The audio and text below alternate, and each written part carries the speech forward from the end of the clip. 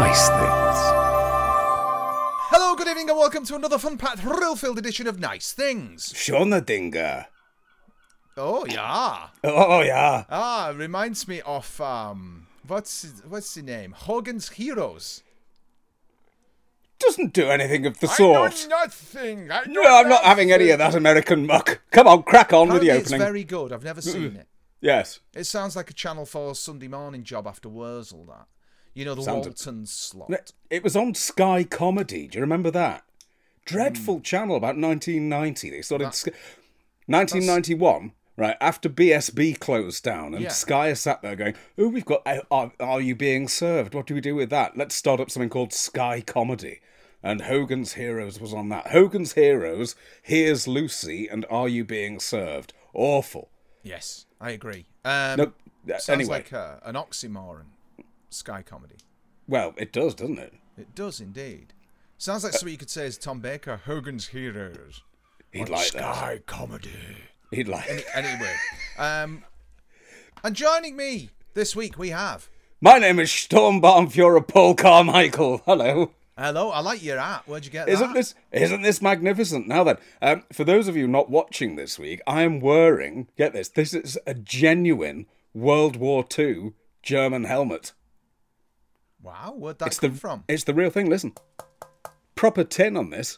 Well, it's not tin, is it? You had to get blown off. A Sturmbannführer wouldn't wear that, by the way. Oh, no, well, no.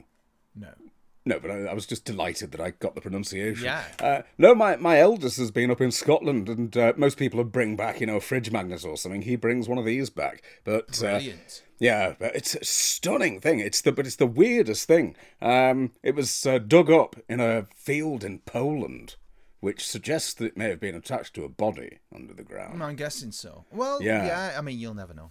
No, you won't. But I shan't wear it for too long. I don't want to come over all Stan Boardman. I like the word Oberleuten. I like that because it sounds a bit like ointment. It does. I like that word. Yeah.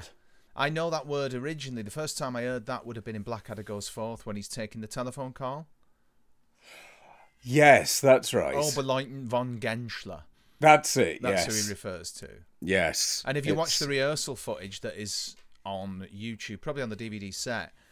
They go through a number of different names and different ranks and stuff like that, and obviously that's the funniest. Yeah, to try and it's lovely when you watch them working all that stuff out, isn't it? And they really do pull it apart to try and find. These are proper pros.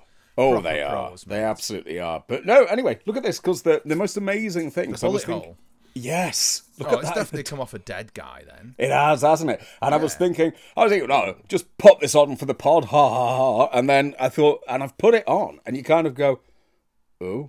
Start ordering the missus around. Well, there's that sort of a worry for if it wouldn't get away with that. No, but it's that thing of actually what the hell has happened with this. You know what I mean? It's like, it does make it, and then. But I'd learned the word Shonadinger, which means nice things. So, well, I'm going to wear it then, obviously. Shonadinger. Yeah, fascinating thing to actually hold, and feel, if you know what I mean. It's that feeling of what. Are they heavy? It is heavy. Yeah, I thought it would be. Oh yeah, it's proper heavy. I mean, not heavy to the point that a bullet couldn't go through it, But yeah, nevertheless, I can't imagine running in this particularly. The Germans always did good war hats, didn't they? They used to do the Pickelhaube in World War One with the spike on top. That's right. Yeah, that's a lovely looking thing. Yeah. There are people obsessive over those. But all of the German military uniforms, was it Hugo Boss? Hugo Boss designed them. Yeah, World War II at least. Yeah, I mean it's just pop that down there. But it's mad, isn't it, to think Hugo Boss sat down and designed. Oh, there's tons. I mean, look, I've got a can of Fanta right here, Nazi Cola. The Volkswagen. BASF, AGFA. There's a number of things that sort of quietly made it through, because wasn't it part of Bayer Farben, BASF and AGFA? They were, yeah. They broke up after the war, and then they quietly put it all back together, didn't they? Yeah, where your magnetic tapes come from. So if you sat there with any cassettes, you can thank Uncle Adolf for those. There's loads of stuff. Methamphetamine. Mm-hmm. Another trade embargo thing, because cocaine wasn't exported to Germany Yes. We will invent our own. And that's why you got amphetamine. So there you go. I can't think of the company now. I think it might be Merck or one of those big pharmaceutical companies developed that stuff. There's a lot to thank them for back in the 1990s. Well, if you look at that final footage of Hitler inspecting his troops who were just like kids and a cat and some other people who have survived the bombing of Berlin. You know, when he's outside the bunker. Where he's got his arms behind his back and the hand is shaking like... That's because of amphetamine. Really? Because I always assumed that was Parkinson's. No, he was addicted to amphetamine. It's just off his tits. Yeah, it's nice stuff. Well, JFK as well, another amphetamine addict. Really? Yeah, there was that autobiography that... not autobiography. The biography that came out on about all his affairs and whatnot and his drug use. So during the whole Cuban Missile Crisis, he was jacked up on speed. Good God.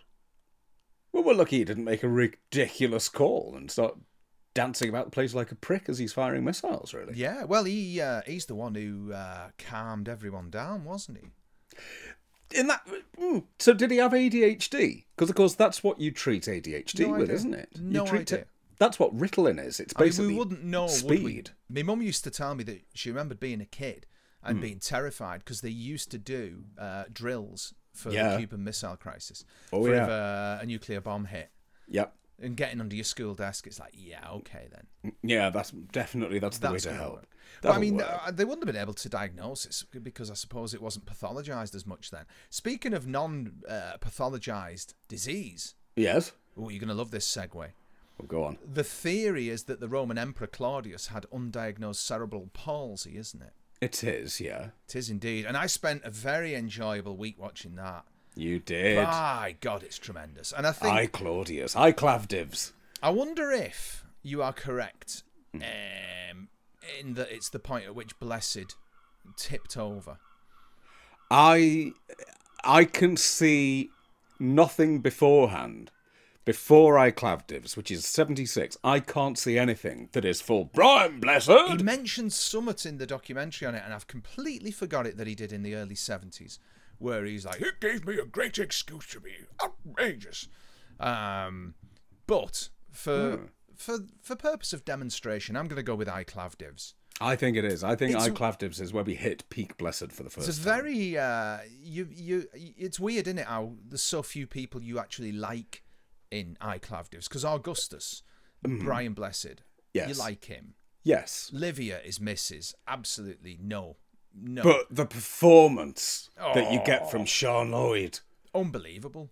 Sean Lloyd or Sean Phillips? Yeah, Sean Lloyd's the new weather lady. Sean Phillips, absolutely. Her performance in that is wonderful. And the same year that she's doing that in I Clavdivs, she's playing the mum in How Green Was My Valley. So, I mean, totally contrasting roles. Quite stunning. I thought that was a few years later, but I'm not sure. I know, 76. I gave it a rewatch last week. Bernard was certainly playing Albert. Yes. At the same time that he was playing, I can't remember the name of him now. But I did have a look up the historical accuracy. It's pretty good. It's pretty good. George Baker's fantastic in it. George Baker's wonderful, but so is... there's a controversial opinion here, but I think you get a wonderful performance from Christopher Biggins. No?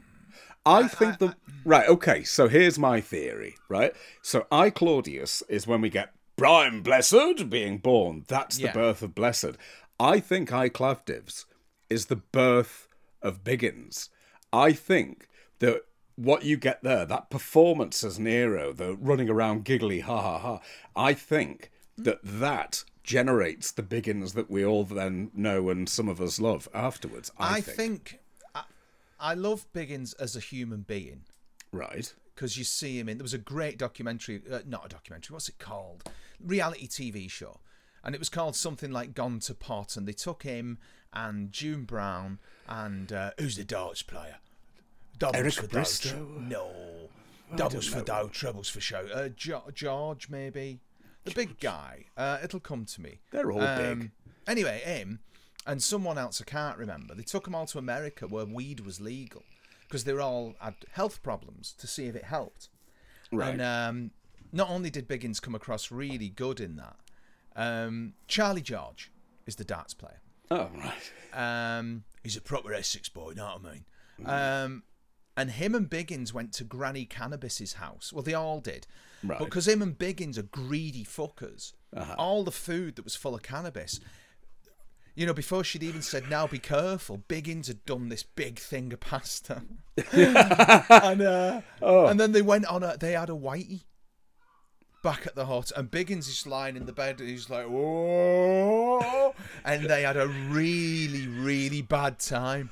Like, and then the next day he's talking about it, he's just like, wow, I've never experienced anything like that in my life.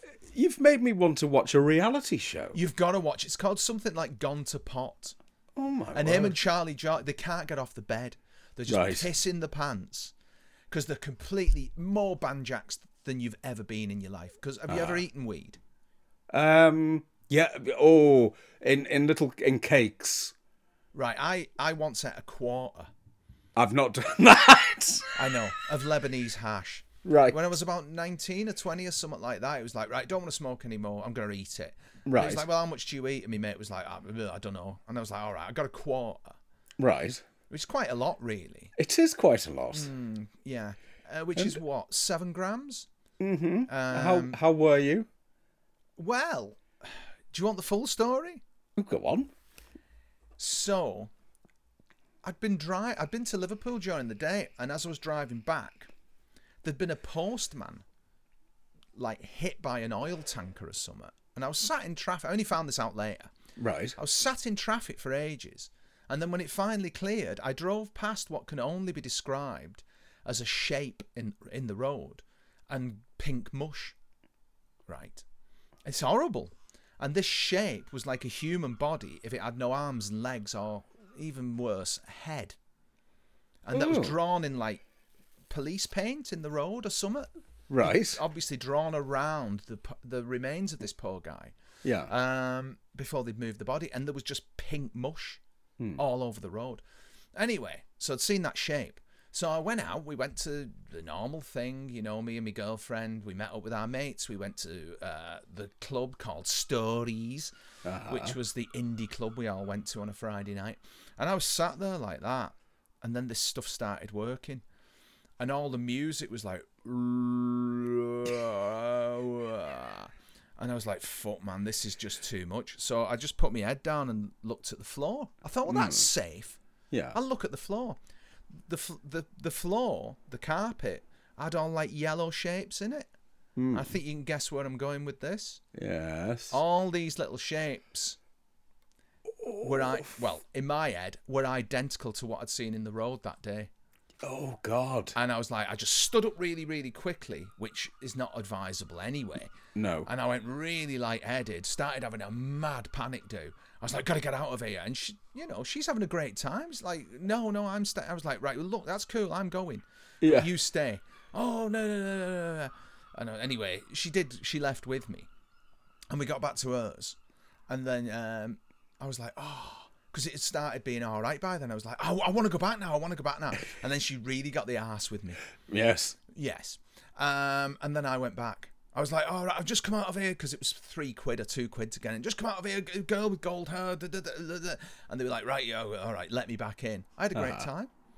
Did she go back in with you? No, she stayed at home because she had the arse with me. But I've just remembered, so part of my paranoia and my anxiety was caused because I'd asked, well, I hadn't, but my mate had eaten the same amount. I've just remembered this element. And I was worried about him. That's why I had to get back there. That was it. I remember now. And I got back there, and he was headbanging his head off on the dance floor, and I was like, oh. So he was fine. I needn't have worried.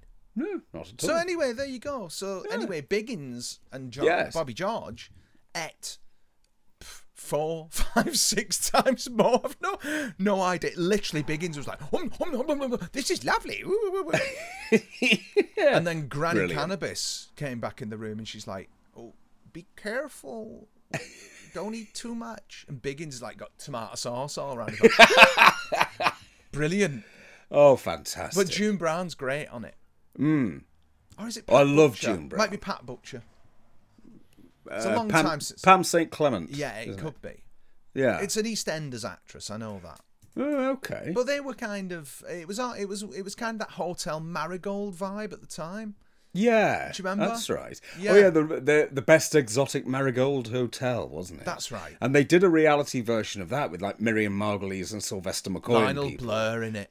Lionel Blur. Oh, sat there. I remember him sat there with his legs crossed, and he'd obviously because he stayed super fit right till the end of his life. But in this, he was still super fit, and he sat with his legs crossed like around, and then his foot under. That's how like in shape he was. Smoking a fag. He's 80 odd, and he's got a fag on. And he's like, I don't want this. I don't want people doing things for me. Brilliant. Wonderful. Absolutely love Lionel. Great. He's magnificent, yes. But anyway, Clav divs. Clav divs. There you go. Told you. Really, really good. Magnificent. I hadn't, until you mentioned it, I hadn't watched the extras. You watched them. I've watched them with the award ceremonies and things. They're of course, great, aren't they? The amount of awards that they get. Yeah. Oh, thoroughly deserved, though. It's a beautiful series. I think Absolutely in the awards wonderful. ceremony, you get to see at least you get a glimpse at least of Jacoby's charisma. Yeah, I think where so. he's just himself and he's speaking. It's just like, wow,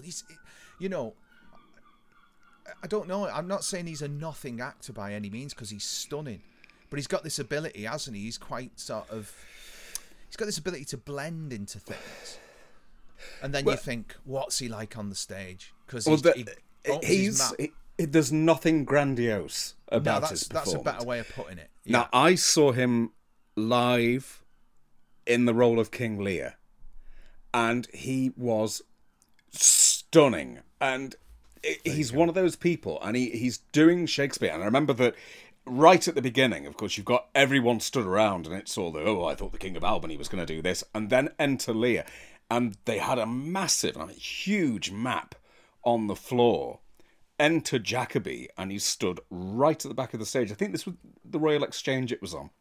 And he stood right at the back of the stage. And he opened his mouth. Now, with the other actors, you can tell that they're projecting. Okay, you can tell that they're inhaling and pushing the air out. So they are projecting. They're actively breathing. Jacoby's at the back, and he talks. And there's no projection, but you hear every single word. And it's like, like when you can stand in like a great big old amphitheatre, and they go, if you stand in the middle, you can be heard at the back. Yeah. It was like that, where everything can be heard. But then, when he kicks off, that was stunning. But the most amazing thing about it was you get to the big blow wind and crack your cheeks in the storm, that big scene. Jacoby comes out and he stage whispers it. And he what? So you broke up? He stage whispers the whole thing. He just whispers it.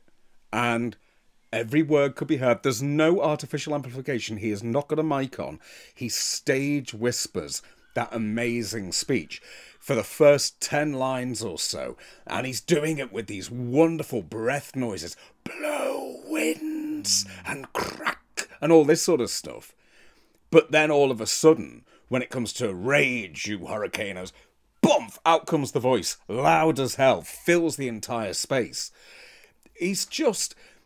But it was Shakespeare done the way that it should be done. There was none of this sort of thing where we're going, well, let's try and do it so that everybody can understand it. Bollocks. No, he's playing the poetry.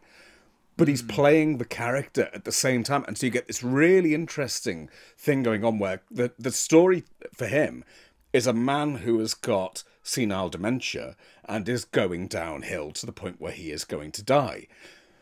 But the performance of the voice was pure poetry. And the two of those working together, I have never, ever seen anything like that. Jacoby, there's a reason he is thought of so highly. There really is. Yeah, you get a bit of that when he's doing that award acceptance. Because I think what I was grasping for, the word I was looking for is unassuming. Yes. That's the word I was grasping for. And then, as soon as he opens his mouth, it's just like, fucking hell, he's just magnetic. Yeah. He's absolutely, I absolutely adore Jacoby. He's brilliant in Clav divs. Yeah. The whole package is brilliant. Well, John Hurt as well as Caligula. That's just another league. That's That's amazing. His performance as Caligula. And it's really interesting, isn't it? Because, I think that... you've not watched Game of Thrones, have you?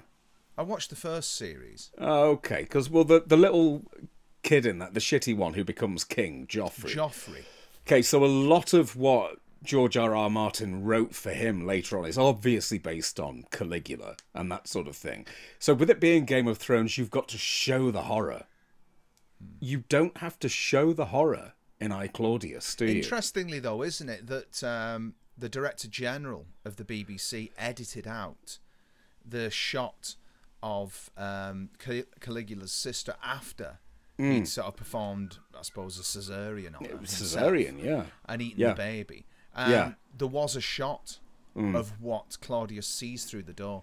And then he sat down to watch it on the Sunday night when it went out, and it had gone. Yeah. And they'd gone in there and edited it without his permission and And he was complaining about it. Herbert, help me out here. Wise. Herbie Wise. Herbert Wise. Yeah. Oh, and then you look his track record up. Total legend. Oh, absolutely. Just stop. Well, and here's the thing. So you're watching I, Clav for the first time. I'm sat down to watch Rumpole of the Bailey for the first time. We're chatting away over WhatsApp about how wonderful they both are. And then, end of the first episode of Rumpole, directed by Herbert Wise. There you go. There you go. There you go. And an amazing story. He was part of the Kinder Transport. He was? Yeah. It's just, wow. You know, amazing. These pioneers, I don't know where they are now. I'm guessing they're out there. Well, if they are, they're few and far between now. Well, people aren't given those chances anymore, are they? Because TV's run to this filmic formula whereby... And that's television, what you watch there. There you go. That's the thing. You are watching television. When you watch iClavdivs, you are watching television. Well, when you watch the Colosseum scene, all you get is sound. Yes. And the Emperors. Yeah. I mean, they wouldn't do that now. No. You would have to show everything and it would be CGI'd. Yeah, it'd be dreadful. It'd be CG people in a CG Colosseum. Exactly. Whereas what you get is far, far better and far more intimate. But I mean, anyone trying to replicate what John Hurt did, no way, he's got all of that going on. And it's not even that. I'm doing a really, really, really poor imitation of how he is. He's just... What a one-off. The whole thing, though. I mean, the whole thing is just, it just wouldn't happen now. No, it couldn't happen then, to be quite honest with you. Well, no, I am too.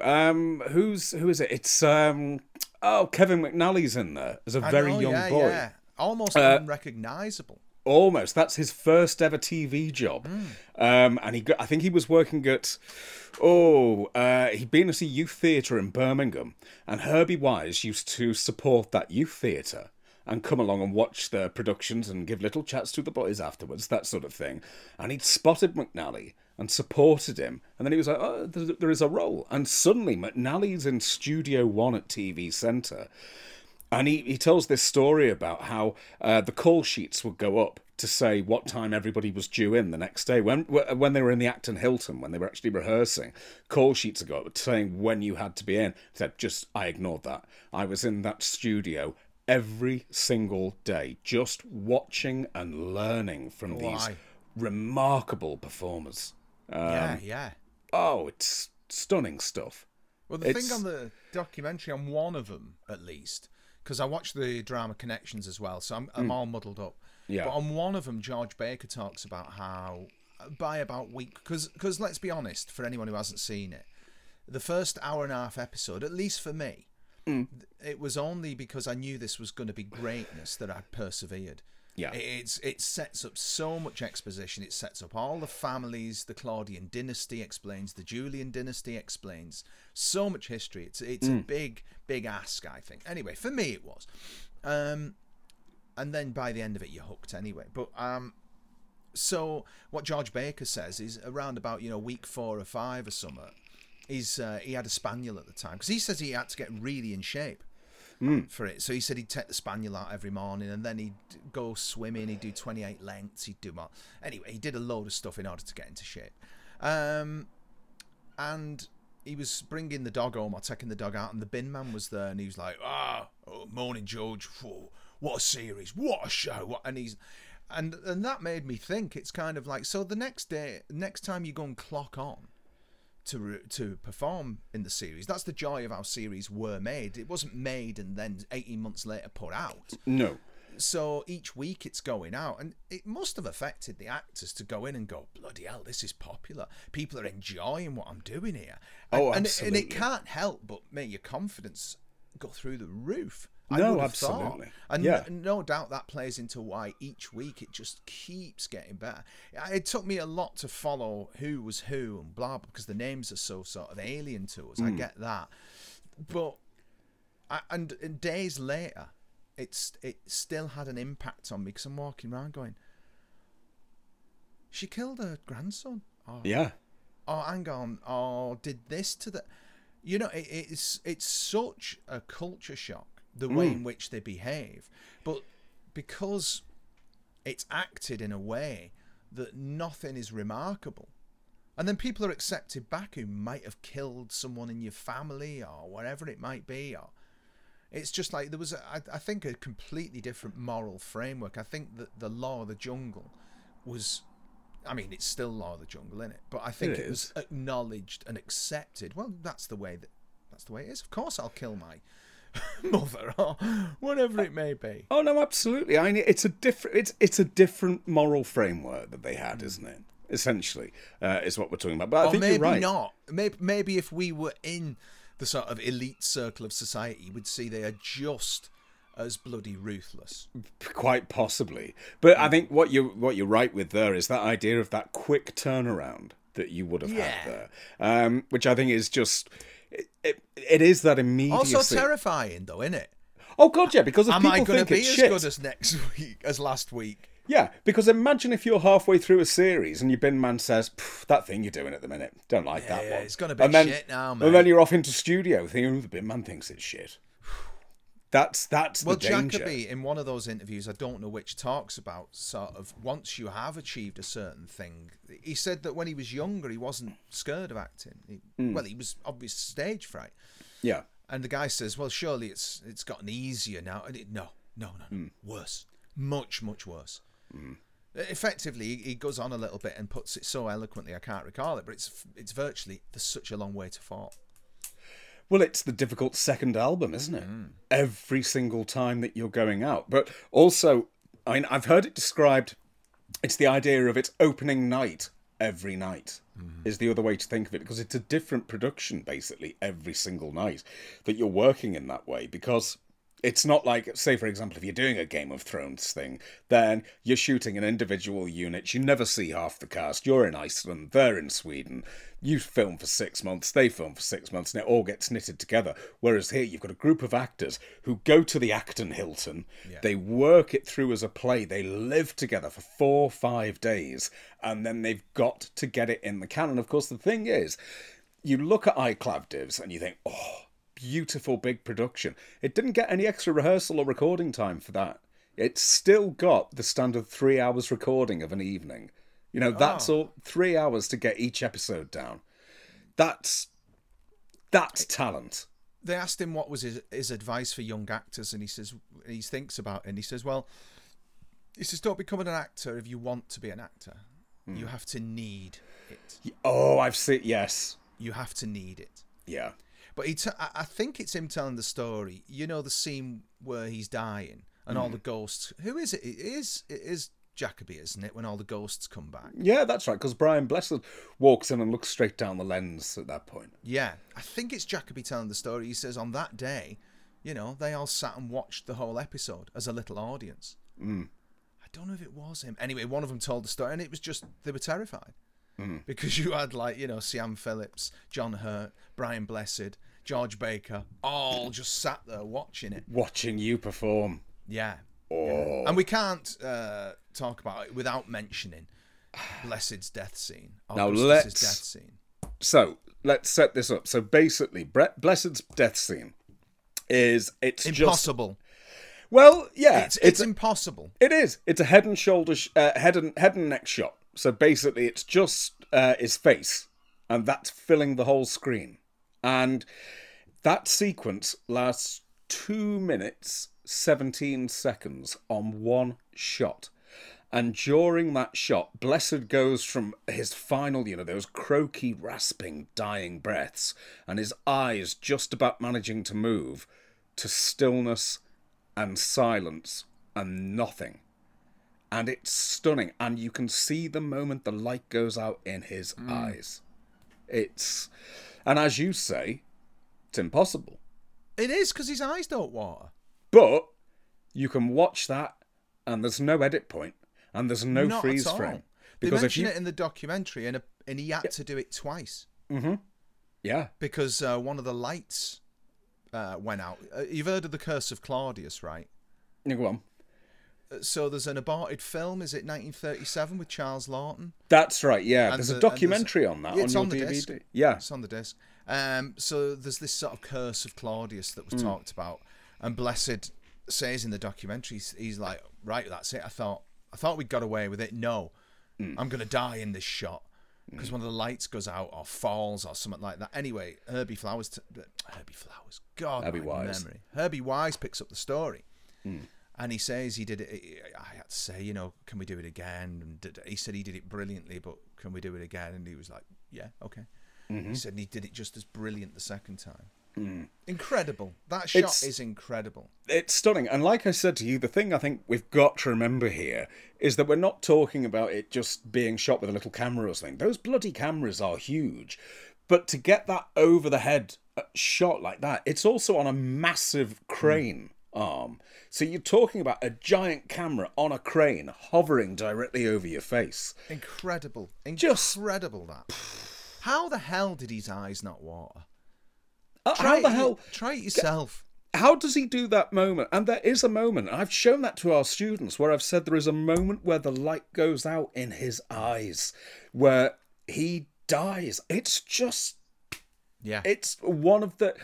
I can't think of a moment where I've seen the medium of television come together, coalesce so perfectly with an actor's performance. I think it is just, from every perspective, from an acting perspective, from a television perspective, that is flawless stuff. Sian Phillips put up a protest, I don't know if you remember that, about that scene. Because she'd learned the bloody speech and it was a corker. That's right. And it's like, what, you're going to have the camera on him all the time? Yeah. But what's lovely about that is... she keeps casting shadows on his face. So we kind of... she obviously still perform. Yeah. But she's still contributing. No, absolutely. Because the contrast between he's dead and her, animated delivery of this speech displayed via shadows just works. Amazing. What a director. What a director. And of course the producer... wasn't it the producer who died? Martin Lissamore? Yes, that's right. Yeah. Yeah. And they say in the documentary, we thought we'd got away with the Curse of Claudius, but you had him. He was killed in a car crash in the February of 1977. And then, of course, Jack Pullman, the magnificent Jack Pullman, who I primarily know from Private Schultz. Have you seen that? I haven't seen that. Oh, you're kidding. No, and it's Verity Lambert again, isn't it? In the I need to see it. You need to see it just for Ian Richardson. Oh, I like Ian Richardson. It is just... there's nothing like it. So between the world of sort of Colditz and Secret Army and Allo Allo, which is total lampoonery, you've got Private Schultz in the middle there, which... wait till you see Ian Richardson's performance. Wait until you see it. Is he playing a German? Oh, aye. He's the Sturmeinführer. Oh! He's so corrupt. And Billy Whitelaw runs the local knocking shop, and Schultz's job, they've got it wired for sound. He's one of the operators who listens in, for the indiscretions of the sort of drunken soldiery. Oh, Ian Richards. I can't even tell you about it. I don't want to spoil it. But when he comes to England, I've got to keep my mouth shut. So the whole plot revolves around the fact that they're in charge of a bunch of prisoners. Now, from memory, it's... who played Dr. Legg in EastEnders? Leonard Fenton? Not sure of his name. I should know because he's in Harvey Moon as well. And he's a superb actor. Anyway, he's a master forger. All right. And so the whole plan is to flood Britain with forged currency. Right. Okay. So they're all the white fivers? Leonard Fenton, just checked. I was Brilliant. right, yes. Well done, dear. There we so go, Leonard yes. Fenton's this master forger who's like, you know, it's that usual sort of thing you get in these series where it's kind of like, oh, I know nothing about forging. It's like, come along now. So eventually he talks him round. And he knows the paper mill in India that makes the paper for the fivers.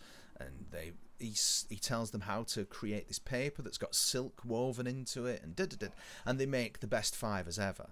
Of course, Schultz is filling his pockets with them. But Richardson is also very corrupt, very funny, brilliant. Elphick Schultz manages to become his adjutant, you know. So he's got access to Richardson all the time. And because he's criminal, you've got to watch it. Right, It's just fantastic. And it was made posthumously. Private Schultz. Posthumously? Because Jack Pullman died. Oh, right, yes. Okay. Yeah, Jack Pullman died. Right, okay. Well, I mean, Jack Pullman's work's exemplary anyway. But this is the crowning glory. It's the crown jewel in Pullman's work, Private Schultz. The to-watch list is... well, you're a terrible, terrible man. I don't see how. I've got a stack here because of you. I've got it. Look, I've got Rumpole of the Bloody Bailey here that had nothing to do with me. For £6. Oh, yes. Of CEX. That is quite literally, you'd need Rumpole defending you for that being £6. Yeah, that's magnificent. That is just outrageously cheap. It is. Oh, to be Leo fair, McKern. it is. Yes. Oh no, it is. It's lovely stuff. I'm going to savour this over a number of months. Have you noticed how in the early ones, because he smokes all the way through, obviously, because it's Rumpole. But in the early ones when he's smoking those cheroots, he's taking them back. Oh yeah. It's just like a big pull on these cigars, and it's like, and you're like, whoa, and then it all comes out, and this voice is deep as the ocean. Yeah, I love Leo McKern though. That lovely actors thing normally of when you don't do that, because I know that O'Toole used to do Jeffrey Bernardism well, and he smokes continuously through it. But after he'd finished it, he would go to the bar and he'd light a fag and he'd go, first one of the night, and it was because he just for the whole thing. Of course, he's just not inhaling. Of course, I mean that's what you expect. But McKern, however, McKern's just like that. Oh yeah, oh, a proper lungful. Yes. So that's because of you. Right, the Owl Service because of you. Beautiful. This is the to watch pile, by the way. Yes. Not sure about the next one. All your fault, but I ain't sure. Oh, right. I mean, the fact that the listeners, a very peculiar practice. A very peculiar practice, right? The fact that you have not seen this before is criminal. It is. You've not seen Private Schultz. Not the point. This is. Oh, it's perfect, right? You've got those 4 leads on the front. You've got Davison, you've got Graham Crowden, Barbara Flynn. Oh, no, imagine Barbara Flynn, but double. Really? But Barbara Kellerman. Oh, no. Trust me. No, not compared. As Dr. Rosemarie. And then you've got David Troughton. I mean, all of these people, the characters... Love Graham Crowden as well. Oh, the characters are so well defined. The writing is beautiful. Do you know the what writing I think it was? I'll tell you what it was. Right. So when he left Doctor Who, yeah, I didn't mind his Sink or Swims or any of those sitcoms. It was just like, no, you're all right. You can do them. I don't mind that. You go and do them when you're not doing Doctor. Then he left Doctor Who. Yeah. And he's doing this, and I was like that. No. Okay. That's exactly. I've just remembered what it was. Okay, you betrayed me. That's you betrayed me, and I'm not going to watch this. Well, I'll tell you why. It means a lot to me. I watched it because it was Doctor Who. It was one of those things where I was allowed to watch it. I was too young to watch it, really. But I was allowed to because it's got Doctor Who in. No, my attitude was, well, you're playing a Doctor. Why don't you play Doctor Who? Oh, fair enough. Okay, well, I'll tell you why. Because in Doctor Who, he didn't have Joanna Kanska. And he didn't have to do some sort of like quite intimate inspection. First time I'd ever seen a lady's boobs on So you're saying television. he's a colossal pervert? I am saying it was the first time I ever saw a lady's boobs on television in my life. Oh, you never watched The Sweeney, did you? No. They were a regular occurrence. Really? Yeah, they'd always go into a bar where there'd be a stripper in the corner.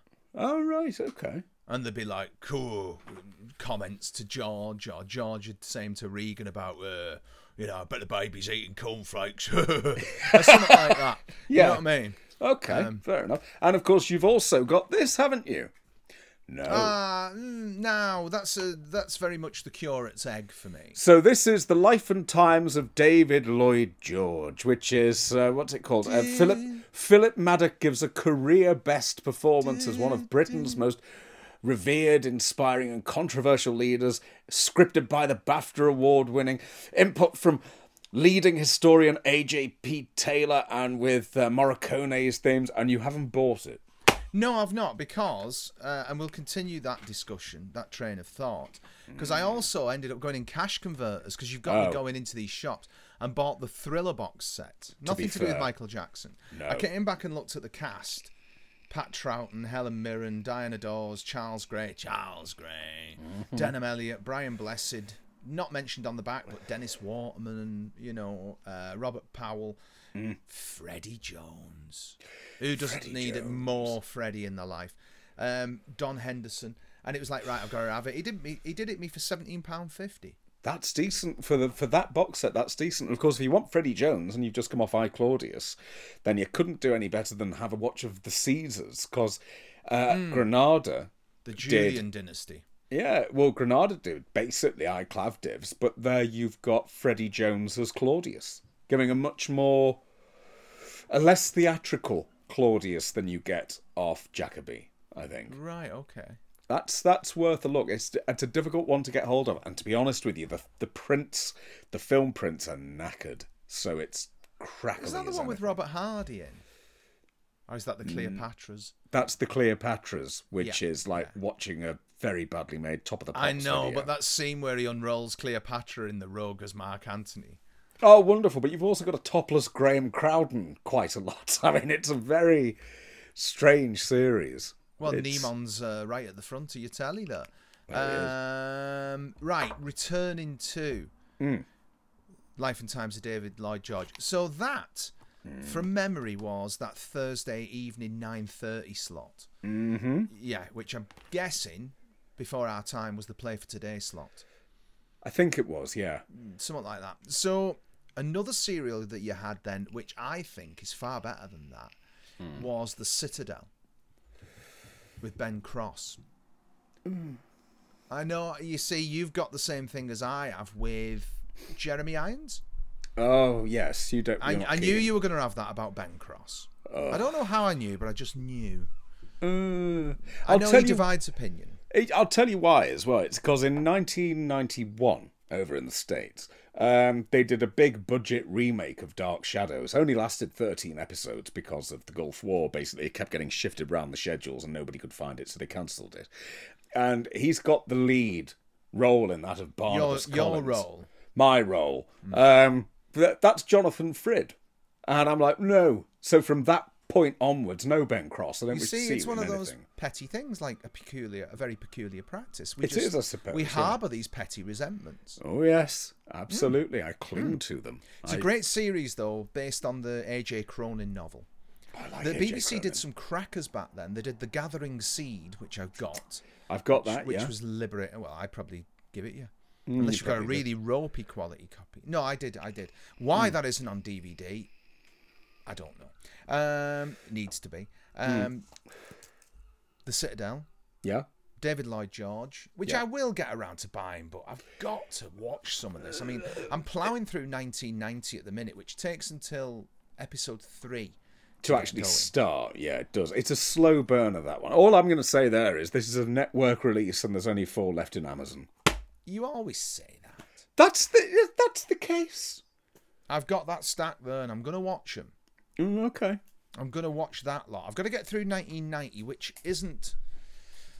Well, it's getting better now. There was a cracker with Graham Crowden I watched this morning. Oh, yeah. No, he's wonderful. He wants to steal all their public control operatives to set up some, what do they call them? Banana Republic, doesn't he? It's just push people around. That's right, yeah. That's a good one. Yeah. No, it's a good series. I think... I've never thought I'd say this. I think it suffers from being a bit too BBC. I'm not even quite sure what I mean. The theme tune and the titles are fantastic. Oh, they are, but they set you up thinking, oh, it's going to be action adventure and like Euston Films, and it's not. And I don't know, Woodward in BBC, it just kind of makes you go, really? I agree with that. You know what I mean? I watched a little of Hands of the Murderer, which is his Turner's Holmes from 1982, I think, or 84, or thereabouts, with, is it John Hellerman, who played Higgins in Magnum as Watson? And there's some really good performances in it. Yeah. He's not Holmes. He can't be Holmes. Jeremy Brett ruined Holmes for everyone. He did. Of course. But yeah, 1990, the inclusion of the drama on 2 ident at the start of each episode is a nice touch. It is. It's very nice. Yeah, I don't know. I'm going to keep watching, obviously, because it's Greater X and you've got to watch his stuff. But this arrived as well. This is, I don't know when this is going out anyway, but this arrived, this month's missing page, the Tony Hancock Appreciation Society magazine. Lovely. Which again is brilliantly put together. They really do a good job. I advise you all to join the Tony Hancock Appreciation Society because there's some great features, especially last month's, which was about the... not last month's, the last one that was about the dating agency, the Marriage Bureau. Oh, because they found it, that's right. And look at that for a feature. The Bar G, the film that Hancock should have made. Ooh. So I didn't even know that. I didn't know that I've read Galton something Simpson about that. wrote it. I'm not sure. But you got some amazing photos in here you won't get on the internet. Oh, okay. And with the Marriage Bureau, again, from when I had my lovely chat with Kevin McNally, because of course he played Hancock on The Missing Hancocks. And I had to ask him, I said, well, that's just come back. Have you had a listen and compared and contrasted? And I thought, cheeky question for you. He went, have I? Of course I have. And he sat there and he's listened to it and then he's timed both episodes. And he said, I was amazed that we brought them in at the same running time. Amazing. And I said, well, why is that? And he goes, because Galton and Simpson scripts sing. So that's why, because they are that length of time, because the scripts sing. Which I think is a lovely way to put it. So you know the pace of delivery of the line. You know where the pause should fall. So, of course, it's going to be... But pretty much to the second, they're the same running times. They are. They've stood the test of time and they're brilliant. I mean, even Viv Stanshall stole a line from Galton and Simpson, you know, in Big Shot, where it's like, you got a light Mac? No, I've got a dark brown overcoat. Yeah. You know, that's a Galton and Simpson line. It's brilliant. Yeah. They're just brilliant. I mean, some of that comedy is... beyond compare. Oh, it is. It's beautiful. Absolutely beautiful. I mean, the only flat point really with the whole of Steptoe, never mind them, is that 8th series. Sorry. There's a couple of stinkers in that. The final episode, Seance in a Wet Rag and Boneyard. Even Pat Routledge can't save that. It's pretty whatever. And then you've got the 7 Steptoe. You ever seen that? Yes. It's got Henry Wolfe in it because he plays Frankie Barra, the local sort of hard man, who's fantastic in the film. Yeah. You know what I mean? And if the balance, 2 wit, 500 sheets, is not paid by Tuesday week, then me and my colleagues here will be round with the Wilkinsons freshly stropped. Get the picture? Oh no, how's that sound? Very nasty, Frankie. Saturday week then.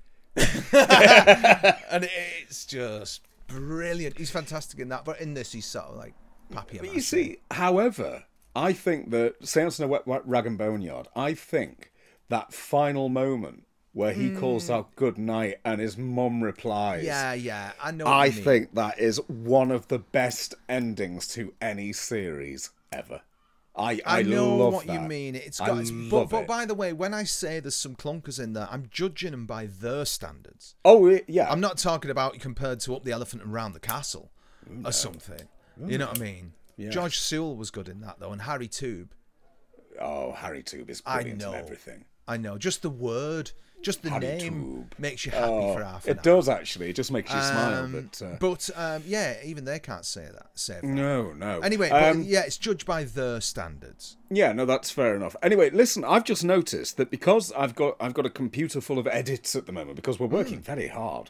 I don't know why we're working so hard. It's insanity, this, you know. It is absolutely insane. It really is, though. Yeah. No money. No. This is merely to contribute to our country's cultural heritage. It essentially is, isn't it? God, I'm absolutely knackered. But I've only got 9 minutes recording time left on this computer. I don't know how long we've been going. 51 minutes. That's good. But we only popped in to actually basically do 2 minutes and say that, of course, this is episode 99B. You fucking love all that shit. In Right, your head, this is a Dalek cutaway. It is a Dalek cutaway, isn't it? What was the serial code of that? Was that a B? Wasn't it KK, I think? I don't know. I think it might have been KK.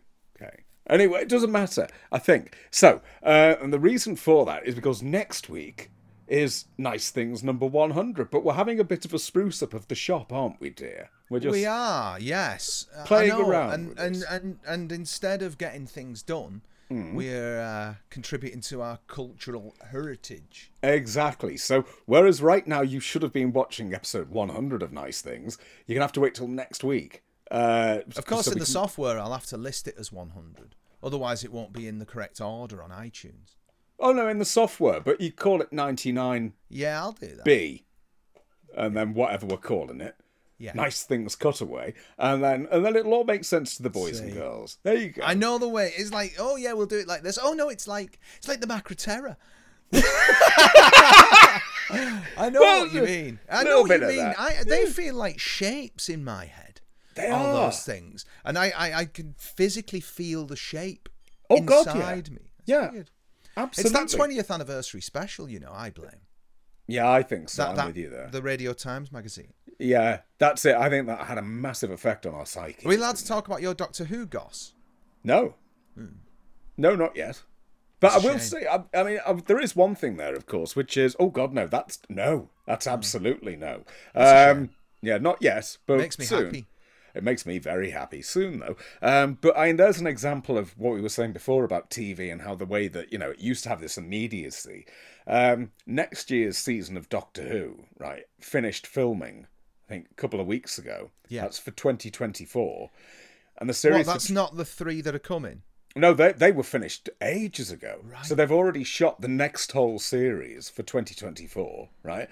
And in about 6 weeks, they're going to start shooting the series for 2025. He'd better not let me down, RTD. I'm expecting greatness. I know. I'm expecting it's going to look great. The stories are going to be stunning. But we'll see.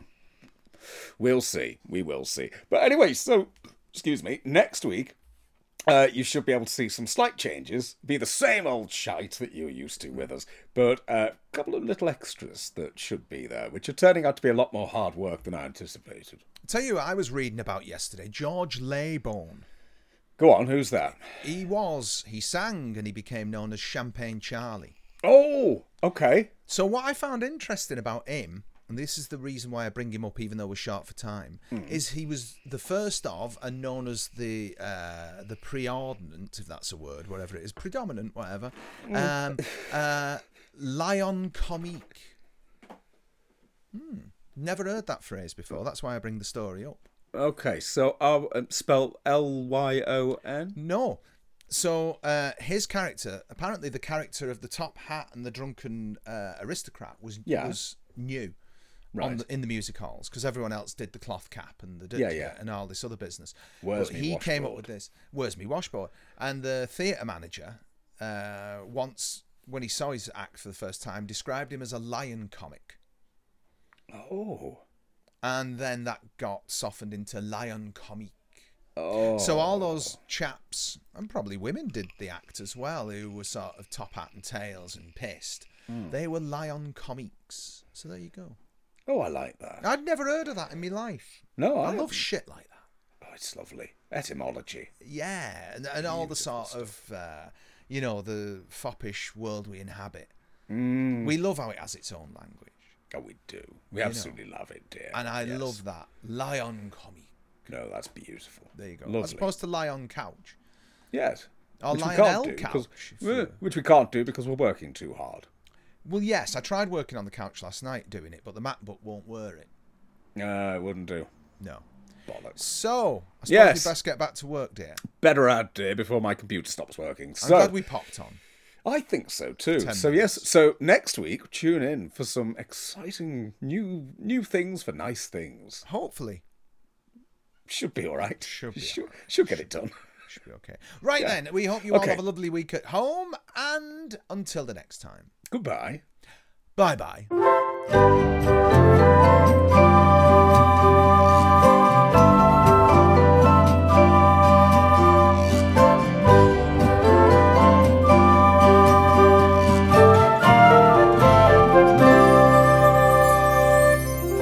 Nice Things, The Antidote to Modern Living was presented by Sir Michael Livesley and Lady Paul Carmichael. The music was written by Michael Livesley, and the flutes were played by Andy Frizzell and John No Jokes Please Lewis.